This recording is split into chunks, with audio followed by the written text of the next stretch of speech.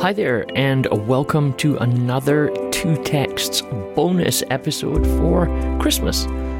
I'm here with John Andrews, and we're going to be talking to you today about Joseph.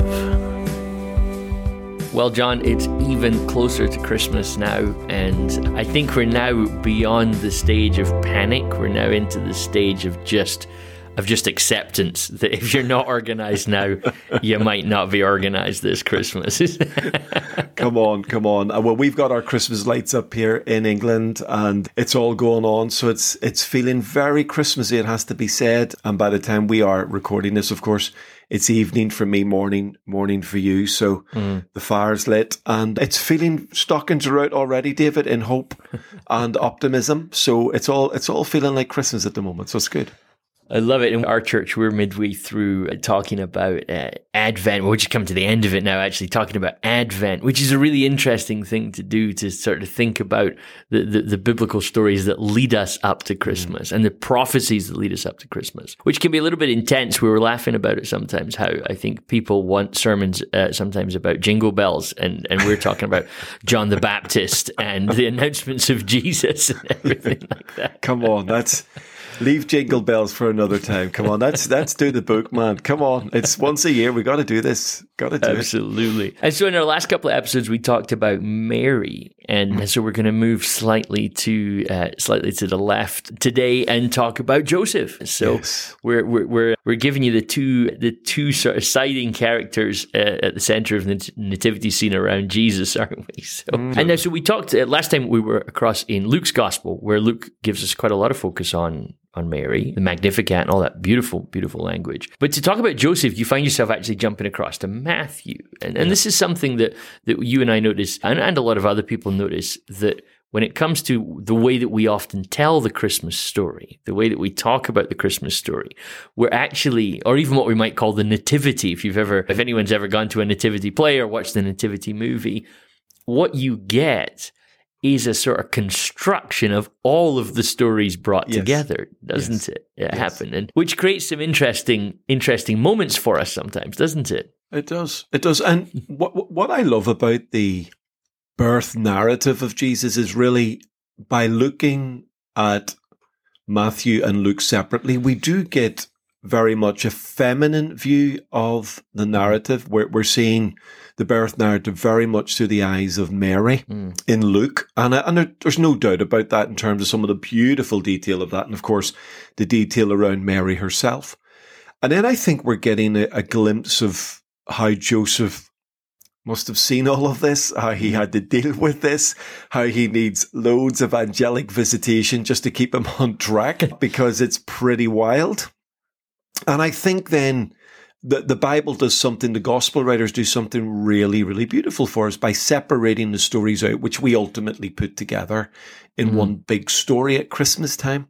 We do see this incredible, miraculous event from two different perspectives, and how the Lord deals with two individuals very differently in order to help them process what they're about to do. And I think that's really helpful even in terms of our spiritual formation. And the Lord comes to Mary in one way, he comes to Joseph in another way. Mary is very receptive and Joseph needs some help because he's trying to work out the implications. But actually both are reflecting the hearts of spiritual people that are open to the Lord, but need some assistance from the Lord to make this thing work. And I do love that we're given the detail so beautifully in both Gospels. Yeah, and I think it's worth saying that all of these stories do work together. So it's not that the Gospels sit in any contradiction, but even the Gospel writers themselves, by choosing to focus on the particular parts of the stories they do, bring out different nuances, don't they?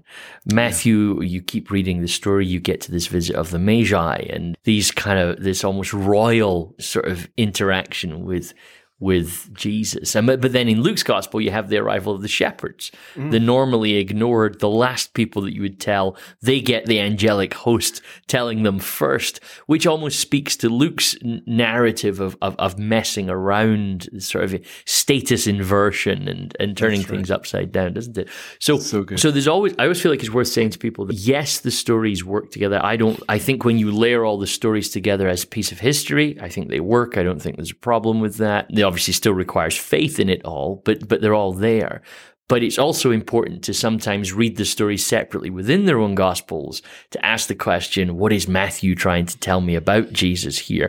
What is Luke trying to tell me about Jesus? Indeed. Absolutely beautiful. And I think that's really worthwhile keeping in mind in everything we're doing. And we've done a lot of work with our listeners on parables and the miracles of Jesus, where we've really tried to encourage them to hear each gospel writer for themselves. So they ultimately do work together, but let them speak for themselves. So as we dive into Joseph here, we're sort of letting Matthew speak, and we're allowing Matthew to tell us Joseph's story. And there's a reason he's telling us Joseph's story in Joseph's way, in this particular way, because there are some important details that reflect onto not only Jesus, but onto Joseph himself. And I think by implication onto us as well. So do you want to read this for us, John? I would love to. It is absolutely beautiful. So I'm going to read from Matthew chapter 1, verse 18. Now, of course, our listeners should realize we're jumping in at verse 18. There has been a long genealogy before this, and the genealogy is important to this story and shouldn't be ignored. We're just jumping into verse 18 for two reasons. One, it shortens our reading. Number two, some of the names are hard to read. And so it's just much easier to go to verse 18 and do it this way. And when you're driving in your car, you do not need 2 minutes of Azor, the father of Zadok, and Zadok, the father of Akim. You're gonna come on. But what wonderful people they were. Absolutely. So just to make that little caveat, and then we're jumping into verse 18, and it says this is how the birth of Jesus the Messiah came about. His mother Mary was pledged to be married to Joseph, but before they came together, she was found to be pregnant through the Holy Spirit. Because Joseph, her husband, was faithful to the law, some versions say righteous or just, and he did not want to expose her to public disgrace, he had in mind to divorce her quietly. But after he had considered this, an angel of the Lord appeared to him in a dream and said, Joseph, son of David, do not be afraid to take Mary home as your wife, because what is conceived in her is from the Holy Spirit. She will give birth to a son, and you are to give him the name Jesus, because he will save his people from their sins. All this took place to fulfill what the Lord had said through the prophet. The virgin will conceive and give birth to a son, and they will call him Emmanuel, which means God with us. When Joseph woke up, he did what the angel of the Lord had commanded him, and he took Mary home as his wife. But he did not consummate their marriage until she gave birth to a son, and he gave him the name Jesus. It's such a good passage. It's beautiful. Beautiful. I get so excited with this. I'm just working out some stuff for our carol service at church, and we're kind of navigating our way through the Christmas story as you always should do at a carol service. And so I've been kind of reading all these stories and piecing them together, and every single one that I'm reading, I'm like, oh, we should do a 2 texts on this. And so I'm just really excited that we get to talk about this passage today. Absolutely. It is truly, truly gorgeous. And of course, in comparison to Mary's story, this almost feels slightly more clinical, even though it's filled with life and passion and emotion. When you read the Mary story, my goodness, there's all sorts of stuff going on. You've got direct communication and confrontation between Mary and the angel. You've got the backstory of Zechariah's encounter with the same angel in the temple. You've got the moving of the Spirit. It's all going on. I mean, Luke's introduction, Luke's gospel, Luke's narrative is so exciting and pulsating, and you're involved. and you feel like you're being drawn along by the characters. And then Matthew, it all feels quite sort of clinical. Mary's pregnant. Joseph is going to divorce her quietly. The angel appears in a dream, and Joseph doesn't divorce her. And in fact, he takes her home. And it almost feels a bit matter of fact in comparison to Mary's story. But I suppose what Matthew's trying to convey to us is some of the fundamentally huge ideas that are contained in this beautiful passage. Easy to read over them very, very quickly, but some of the detail in this passage, and some of the detail, of course, in the verses that preceded, which are hinted at in the passage. Joseph, son of David.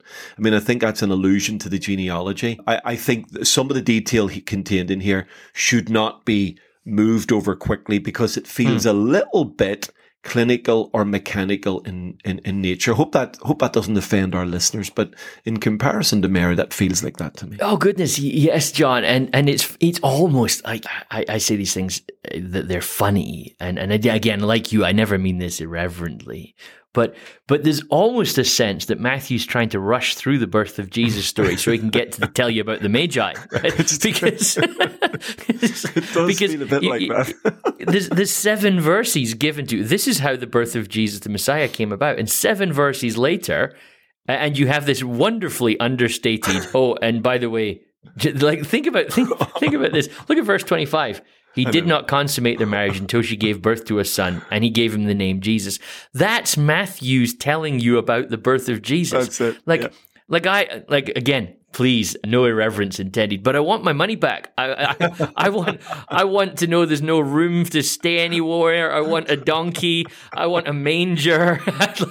There's all these things that I want, that I'm feeling like. If you turned up at a church and they said this year's nativity play is based on Matthew, I think they'd be rioting in the pews, John. They'd be rioting in the pews. Absolutely. And then Matthew gets beyond that and then spends like 17 verses talking about the Magi and everything that comes off the back of that, as if he's almost thinking, well, this is the real story you need to get here. Wait till you hear what happened next. It is. It's quite striking.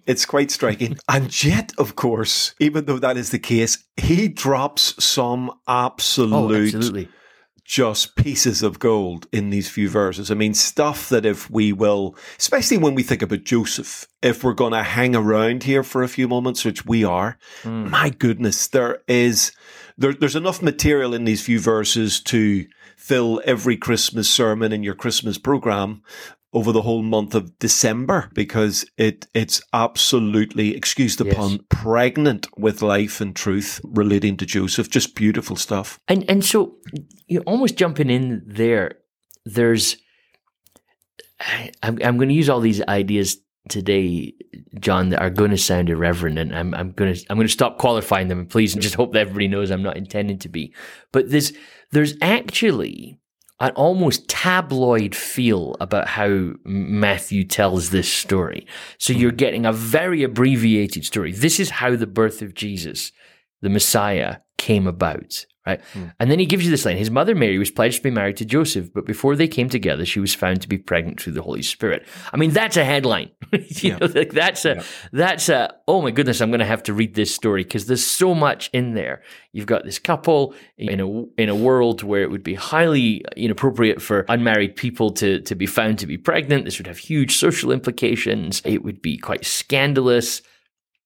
And then he brings it, and then he throws in this little comment, through the Holy Spirit. Let's come back to that in a little bit.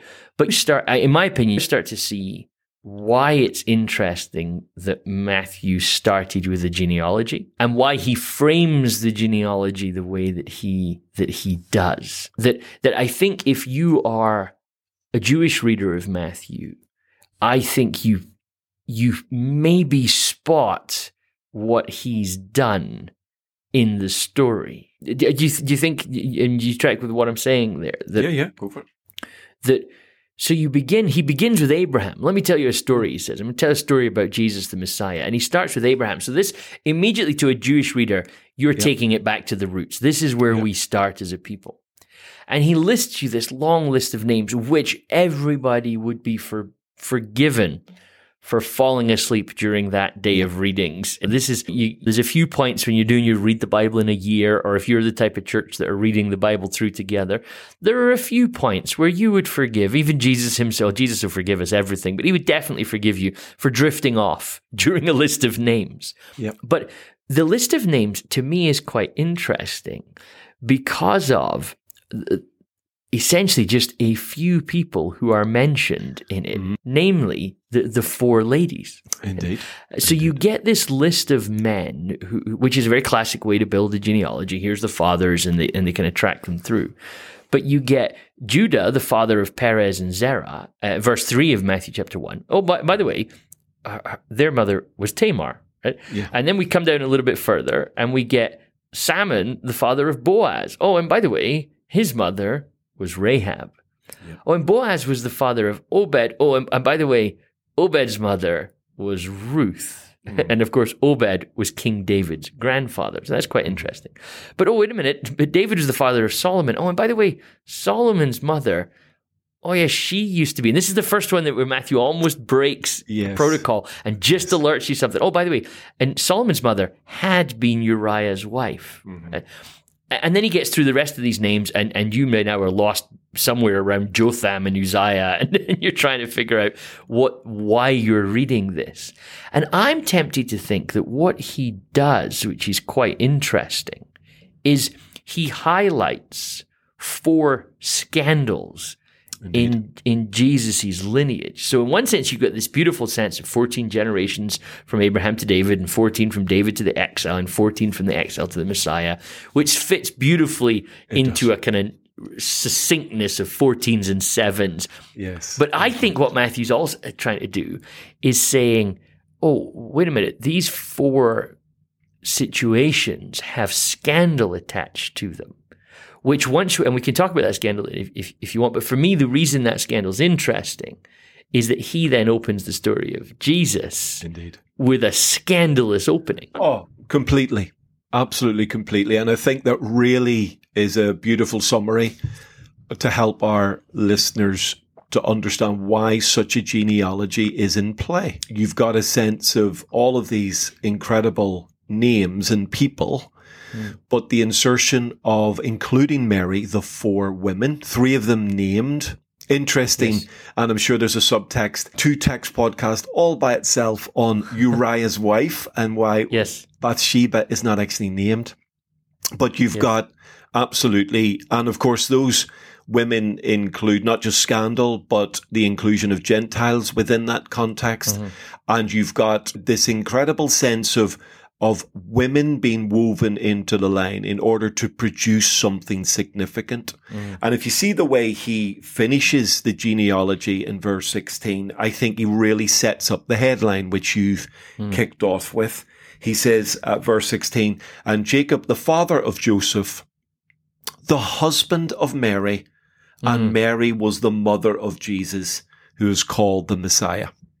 So he's literally in a Jewish context that would normally see the genealogy through the male line in terms of just how that's referred to. He's introduced 4 women, but he's the final woman he's set up because he's about to introduce this idea of scandal, of she's pregnant in a betrothed state, which at best could have got her divorced and at worst could have got her stoned.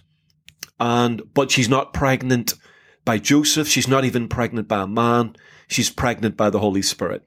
And so you not only see sort of the scandal within here, but you see in each of the women involved, the grace also involved within this, that each of their stories is a grace-filled story, controversial, difficult, but grace-filled, where each have been, through one means or another, drawn into the lineage of David, of Jesus. And now we have Mary as a female vocal point to this particular story. So even though Matthew writes from Joseph's point of view, it is interesting. He sets Mary up.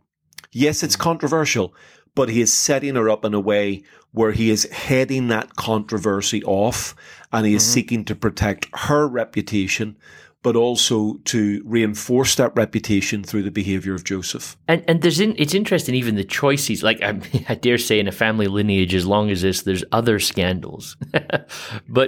But it's interesting the way the Tamar story and the Bathsheba story, both of them women who are essentially vulnerable to the abuses of men. Indeed. And that to me is quite interesting. The way that we tell the story of Bathsheba, amount of times you hear the Bathsheba story talked about as David and Bathsheba's affair. But when you read the biblical narrative, this is a king preying on a vulnerable woman. It's not a story that it's not a consenting relationship in the way that would be. So David, this key king of Israel, the only thing that Matthew tells you about him is, he had a son called Solomon, and that whole story was a mess, right? Which is quite interesting. Likewise, Tamar, this is Judah. I mean, he's this figurehead of this side of the tribes of Israel.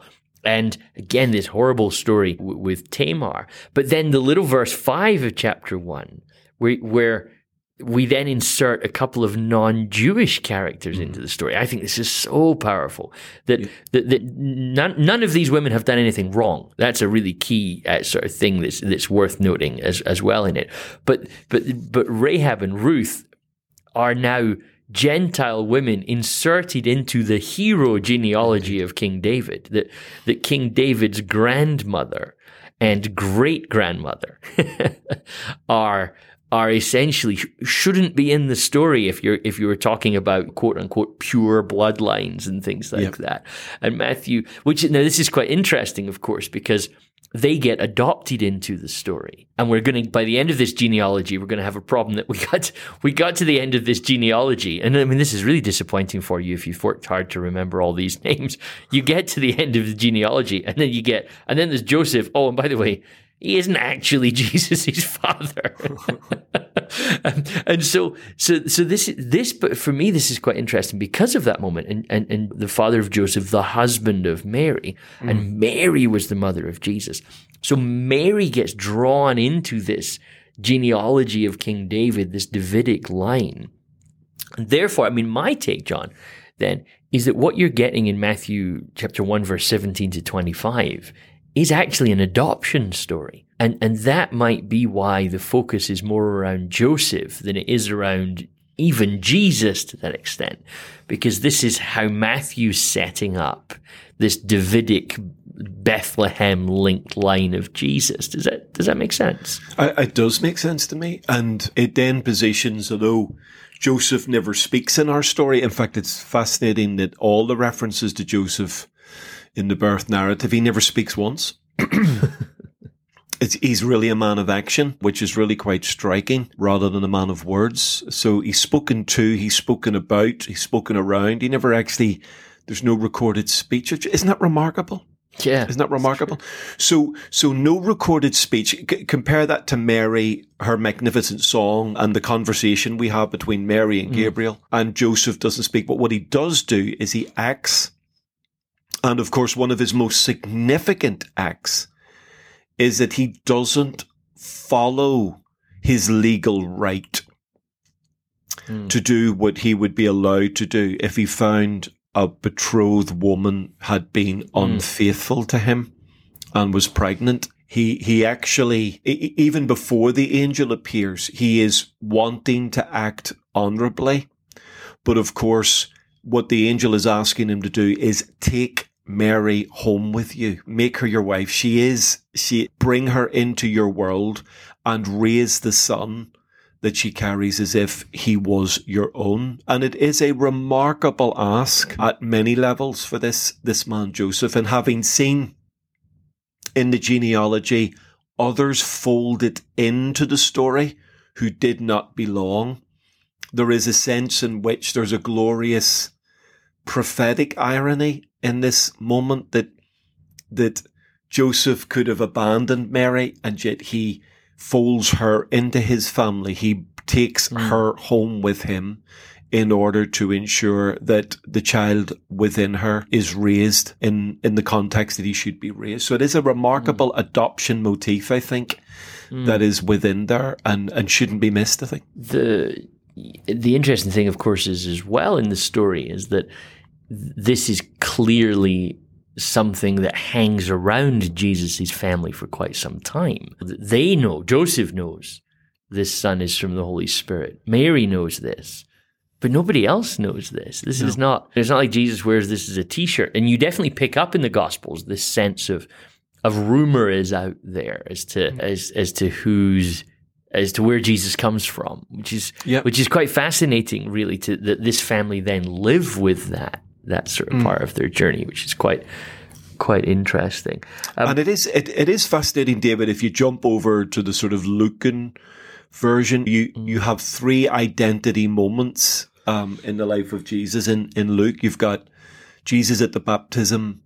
This is my son. You are my son who I love. I'm well pleased with you. Speaking, the Father speaks to Jesus. And then you've got that's the first recorded words of the Father to Jesus in the Gospels, are words of affirming his identity. You're my son. The first recorded words of the devil to Jesus in Luke are at the temptation, if you are the son. Yes.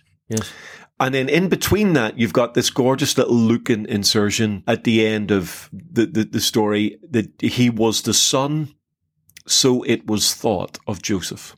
So you've got these 3 references to the identity of Jesus. He's affirmed by the Father. He's questioned by the enemy, challenged or questioned by the enemy. But there is this sort of acknowledged question mark by Luke. He was the son. Well, so it was thought of Joseph. So you get this, I think it does hang around. And I think when Joseph says yes to the angel, says yes to obeying, I think he's taking on a whole bunch of stuff as well. I think he recognizes that his life is no longer his own and he can no longer simply do what he wants to do, but he'll have to surrender to a much bigger agenda, just as Mary has done. And he will have to surrender to that agenda in a particular way, maybe slightly different from Mary's, but significant nonetheless. And the whole story then that we've got here in Matthew, it's really interesting because in the Greek text, Matthew does something quite interesting where the story is about Jesus. But as we said already, it's kind of about the adoption of Jesus by Joseph, because there's 2 things. Just in verse 21, you are to give him the name Jesus. And of course it ends, and he gave him the name Jesus in verse 25. Well, that's very much like a father naming a son in this tradition is... He is now, I'm taking him as mine, and I'm going to, so that's interesting. But Matthew does something really interesting, which you see in the Greek text, which is verse 18. It begins with Jesus' name, right? So in the English text, for translation's sake, this is how the birth of Jesus, the Messiah, came about. But in the Greek, it begins, Jesus Christ was sort of born this way, or this is how it came about, this is how it happened. And then the end of the passage in verse 25, the final word in the Greek, which is also true in the English, is Jesus. So there's a really neat little piece of writing there that Matthew bookends this whole passage. It begins with Jesus, it ends with Jesus. And it's so subtle, but I think it's beautiful that it's this begins with Jesus, ends with Jesus, and there in the middle, you have Joseph being told, give him the name Jesus, which of course means the Lord saves. Of course. It's beautiful. I think that's a beautiful, beautiful observation, David, I think. And doesn't that, if we wanted to sort of lift that and apply that to our own lives, isn't that a beautiful sort of image of our lives, that it begins with Jesus? It really ends with Jesus. It's really all about Jesus. And yet we, like Joseph, have been folded into his story. We have been brought into this amazing story that he is building across the universe. And we get, like Joseph, to play our part in the Jesus story. And I think it's a really cool way to see our lives. So often we see our lives as, well, no, this is my story and God needs to play his part in my story.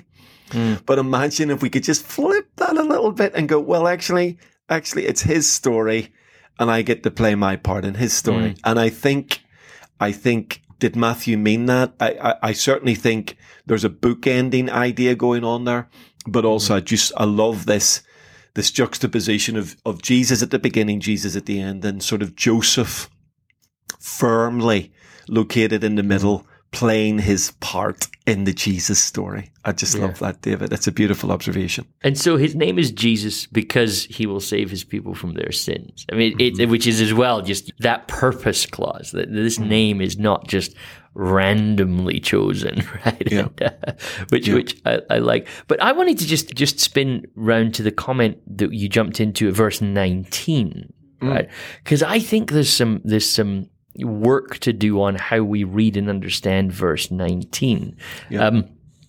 I'm always reticent to say this because I don't want people to kind of start looking at their biblical text in different ways. But the way that the NIV translates verse 19, I find a little bit kind of problematic from time to time. But actually, I think we struggle a little bit with a lot of the translations on this front, not because the Greek is complex, but because I think we have a tendency to mishear what's being said there. So verse 19 in the NIV reads, because Joseph, her husband, was faithful to the law and yet did not want to expose her to public disgrace, he had in mind to divorce her quietly.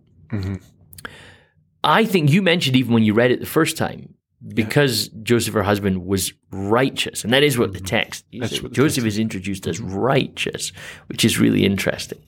But then what's fascinating, and this is where I think the NIV throws us away a bit, because when you hear faithful to the law, which on one hand is what righteous means, you think, oh, he's a law keeper, right? But we're only at Matthew chapter 1, verse 19, so you're asking a lot to expect everyone to know this. But as this story sort of folds out, we're going to find Jesus throughout this gospel redefine what it means to be righteous, aren't we? He's going to change our perspectives on righteousness. And I can't help just think that Matthew is beginning that work here, right? Almost prepping your heart for what you think righteousness looks like might not be what you think it is. Because the Greek text sort of essentially, again, and it seems to be Matthew's style of how he writes, but so we have, because Joseph, her husband, was righteous. But Matthew actually, he says, Joseph, her husband, being righteous, right? That's the way he says it. And not wishing to expose her to public disgrace. Now, we read over that. We've heard this story so many times, John. That just sounds really familiar, doesn't it? But actually, these two things don't wash. Because in the Jewish context, following the law, keeping the law properly, you have to choose between one of those. So if you're really going to do what's according to the law, you have to take Mary to the court. You have to take Mary to the village elders, more than likely, to the people to decide, what should we do here? But Joseph decides, I'm going to sneak her out the back door and hide her. And I don't think that is him being faithful to the law. I think it's actually quite the opposite of that. I mean, do you agree with me at that point? Because I don't want to. So I think what Matthew's doing is really clever. He's actually saying that, and here's the line. If you then go on and read Matthew, so I'm being coy with my use of line here. But actually, I think you're seeing Matthew be righteous in a way that supersedes the law.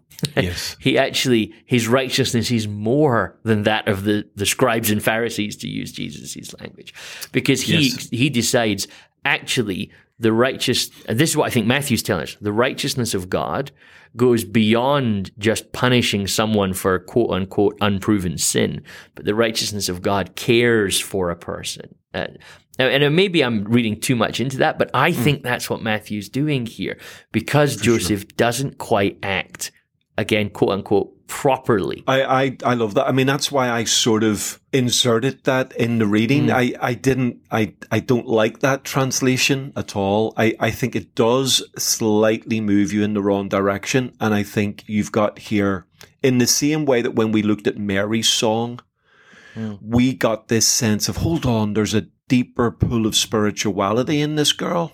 There's something going on in her that's being seen and drawn out by the Lord.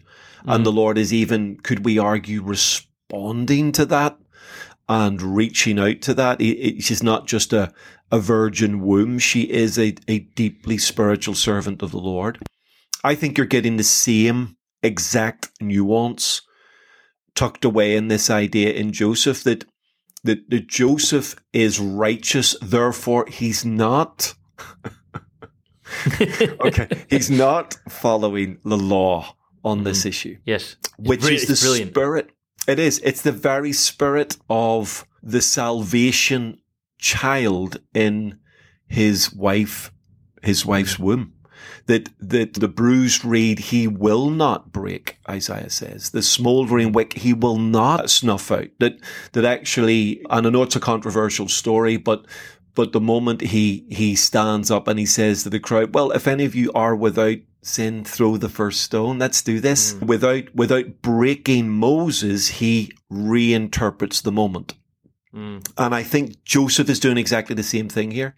I think the very spirit that Jesus, the Messiah, will live by is being embodied in his stepfather, if you like. It's being embodied in Joseph. He knows the law means this woman, we got to do this properly, and we're going to have to bring this to the light, and this is going to be, at best, shame on her, at worst, destruction.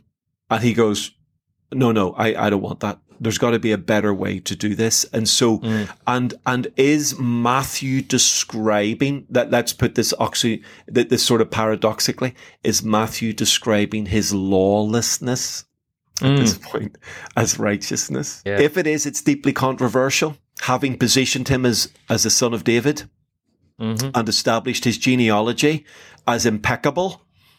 And then he goes, and by the way, he's a righteous man, and that's why he's going to divorce her quietly, because he's not going to follow the letter of the law on this. I do love that. I do think there's controversy in there. I think it's deliberate, and I think Matthew inserts that right at the beginning. Yeah. I was trying to think of an analogy to help us relate to, but I think if you read a text like this as a Jewish person in the first century, the text to your ears would sound something like this sentence: because Joseph was an upright and law-abiding police officer, he never gave a ticket to anyone who was caught speeding. Right? and we would hear that and we would go, well, that doesn't quite work together. Those two sentences are not the same. So, and even that metaphor falls apart eventually. But I love what you're saying, that it's Joseph's pushing into controversial space, isn't he? He's doing exactly what we don't expect. And I think it makes it a brilliant sentence, whereas Matthew's like, oh, Joseph was righteous.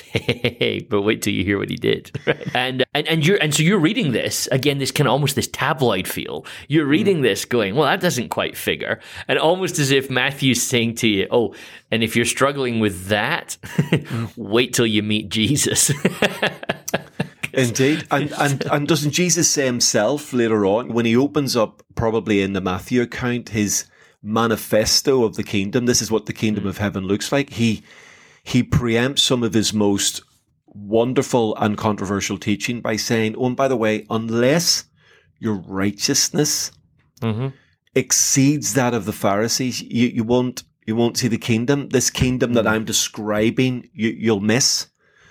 Now, what on earth does he mean by that? So he's speaking about a group of people who would strain the gnat out of their wine glass, that would tithe on their herbs in their garden. So these are serious law-abiding people, and yet Jesus is saying they're keeping the law, but maybe they're missing the point of righteousness. Yeah. That's going on here. And I think when you see how Jesus engages, and we've touched on this before in various things, when you see how he engages with the Pharisees, I think that's the pull and push of their conversation.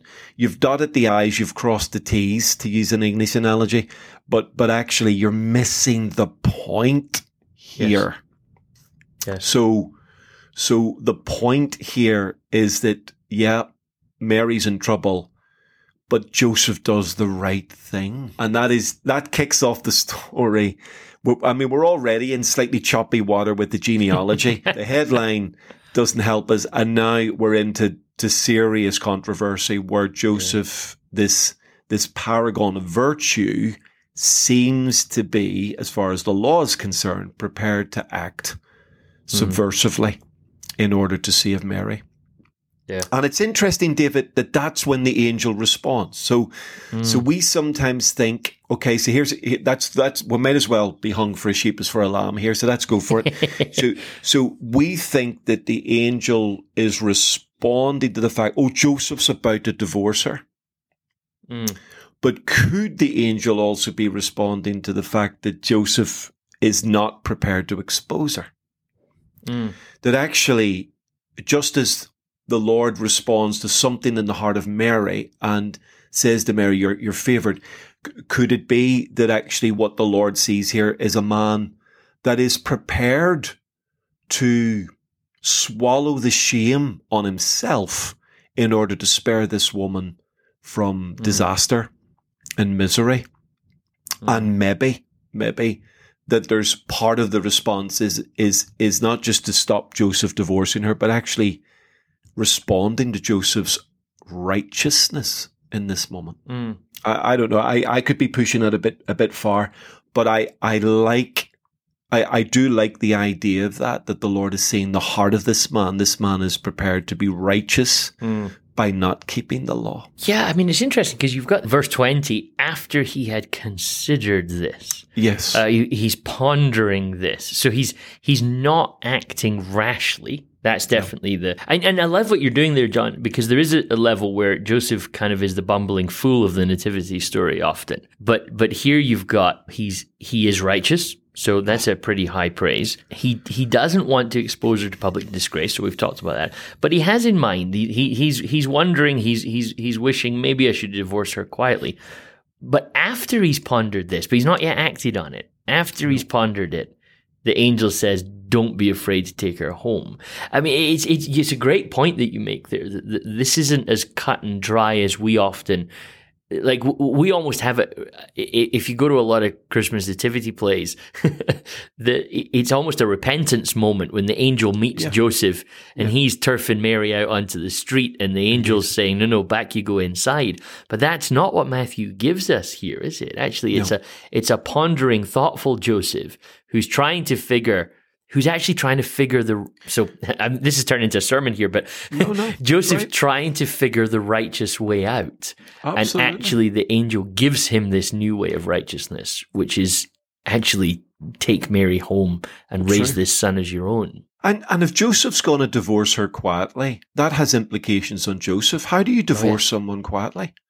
Yes. They live in a village. In a village of 200 people. Exactly. I mean, less than So the implication, David, would be, and again, we don't want to read too much into the silence, so hopefully our listeners will forgive me for what I'm about to say, but Joseph can't just abandon her by divorcing her quietly. He's going to have to invest something in setting her up somewhere else.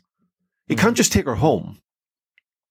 He couldn't leave a pregnant girl divorced in the midst of betrothal to the mercy of that context. He would have to find a way to help her start a new life. And so again, I think I think that's why you get this pondering. He's trying to work out, what am I going to do here? How am I going to get this girl out of this without going down this incredible route? And of course, he has the first of these 4 dream moments in the Matthew account. I mean, it's quite incredible that Joseph never speaks, but he has 4 dreams in the space of a few verses of the story. This is the first one, verse 20, his first angelic dream. Then in chapter 2, verse 13, he has the angelic dream about going to Egypt. 2:19, the angelic dream about coming back home. And then the 4th dream, 2:22.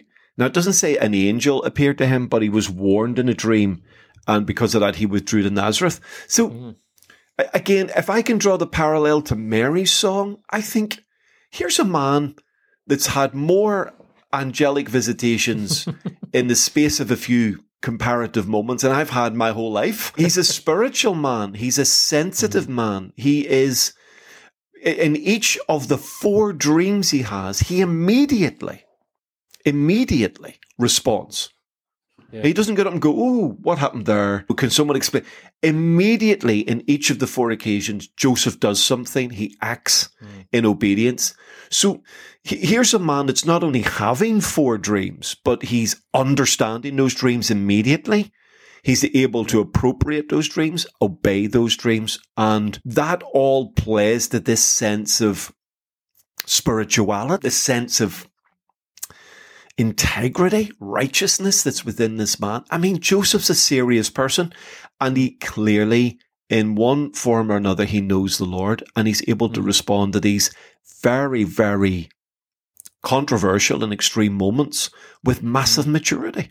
So one final thing then I want to make sure that we don't end this episode without is verse 22 and 23. And I'd love to hear what you have to say about that. All this took place to what the Lord had said through the prophet. The virgin will conceive and give birth to a son, and they will call him Emmanuel, which means God with us. Yes.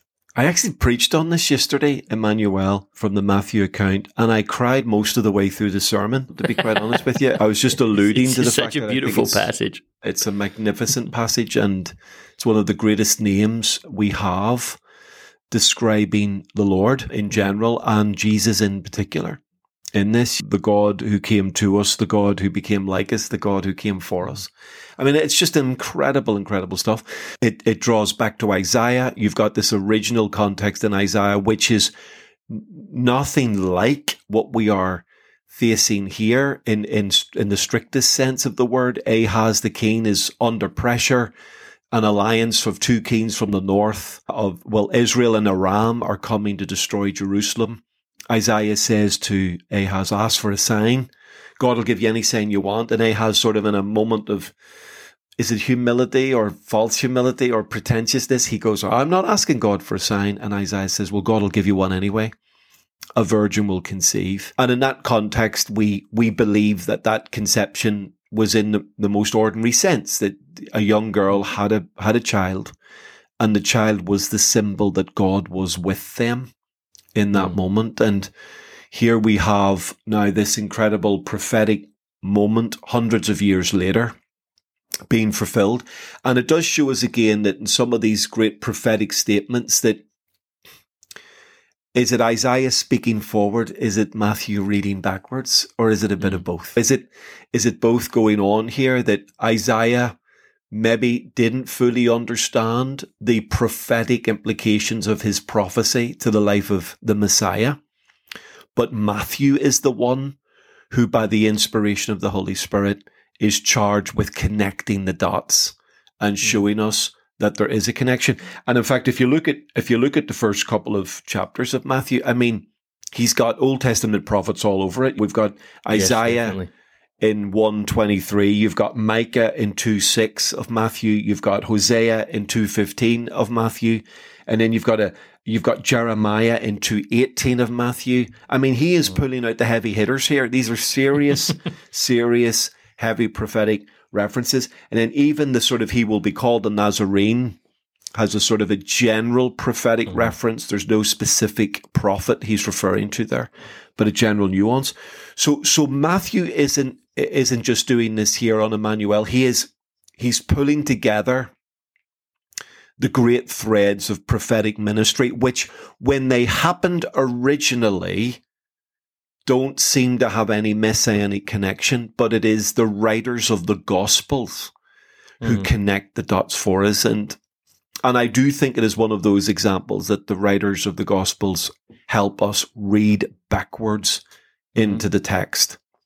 Reading Isaiah 7:14 doesn't seem to refer to Jesus at all, but reading through the lens of Matthew's interpretation, suddenly we see it come together. I just recently read Brian Zahn's latest book, and he talks about the kind of way that our reading of Scripture develops across our life, or perhaps should develop across our lives. And he says what you find, he says, there's a very childish reading of Scripture. He said, which is, some people would call it literal readings, and that term is very loaded in that sense, where people just read the story and go, okay, that's the story, and move on, right?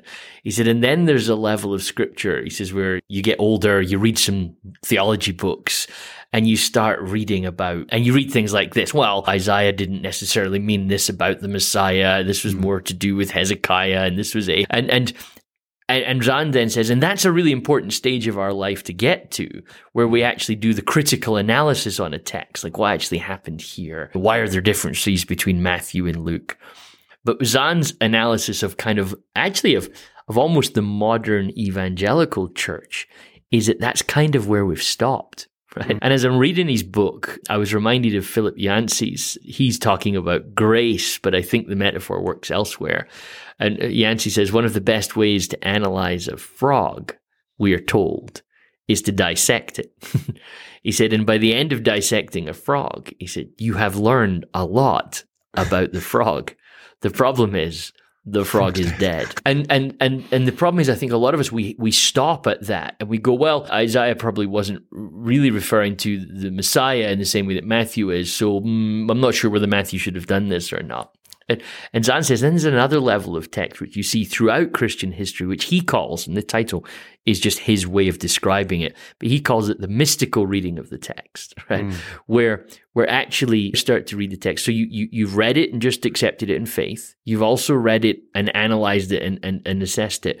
But then on top of that, now you're willing to read it to say this text is deeper than just its words, and that this text actually echoes throughout all of history in different ways. And we can see places where its ripples have new impact. The critical mind of me goes, that is definitely not what this text first was understood to be doing. But now, and I think Matthew models this beautifully for us, that you can come back to a text and go, wait a minute, if we can open our hearts to the Holy Spirit, this text is now, got bigger implications. And at one level, John, as a Christian and a pastor who's trying my hardest to follow Jesus, I jolly well hope that's the best way to read the text, because I kind of do that every day, right? Yeah. I open up my scriptures that are written thousands of years ago and I go, man, I hope this helps me today. I hope this gets me through. And I think on a pretty regular basis, I apply bits of text to my life that would be far removed from the original readers of these and writers. And you will do, in fact, every single person that's listening to this podcast has probably done a similar thing. We find a verse for a moment that helps us, and we're so grateful to that. And I'm not saying don't go doing the critical analysis, but just remember there's more to a text. And I think Matthew models this beautifully for us here with this bit of Isaiah. And I love the idea that Matthew would have been in the room in that post-resurrection, pre-ascension download from Jesus, when beginning with Moses and the prophets and bringing in the writings, Jesus goes, okay, let me just show you where I am. Let me just connect the dots for you. And there's no doubt in my mind that writers like Matthew, and Matthew does this probably more than most, really does work hard at directly connecting us back to the Tanakh. And he shows us reference after reference after reference directly. I mean, the other gospel writers do it both directly and indirectly. But Matthew, this was to fulfill what was written in. This is to fulfill what was written in. And over again, he does that because he is now reading scriptures he was raised on through the Jesus. And I think Jesus then is helping him to read Isaiah differently, to read Hosea differently, to read Micah differently, to read Jeremiah differently, and to see that there were multiple layers within the words of these original prophets, whatever was going on in the mind of these original prophets at the time that they spoke. So I do love that. I think we're helped by that. And I think the gospel writers model for us a great way to read the scriptures as well through that Jesus lens. And they will call him Emmanuel. Come on. And which means God with us. I love what Matthew does here as well. That's so subtle. And that he assumes you're going to keep reading. So what do we know about Jesus so far? He's conceived of the Holy Spirit. You're going to call him Jesus because he's going to save people from their sins. And this fulfills an old prophecy where there's a son coming that will be called God with us. And I love the fact, John, that you hang out in Matthew for another 28 chapters. And the very, very final thing that is not only does Jesus say in Matthew's gospel, but the final line of Matthew's gospel is Jesus saying to the disciples, and I am with you always. It's just so good, isn't it? It's so good. And it's so good. We should finish the podcast on that note. That is just superb. Superb. God with us. Merry Christmas. Okay, so that's it for this bonus episode. We're going to be back with our final Christmas episode tomorrow, just to give you an extra day to listen to that before you get lost in the Christmas world of turkey, presents, and hopefully enjoyable times remembering Jesus. So we're back with you tomorrow. Until then, goodbye.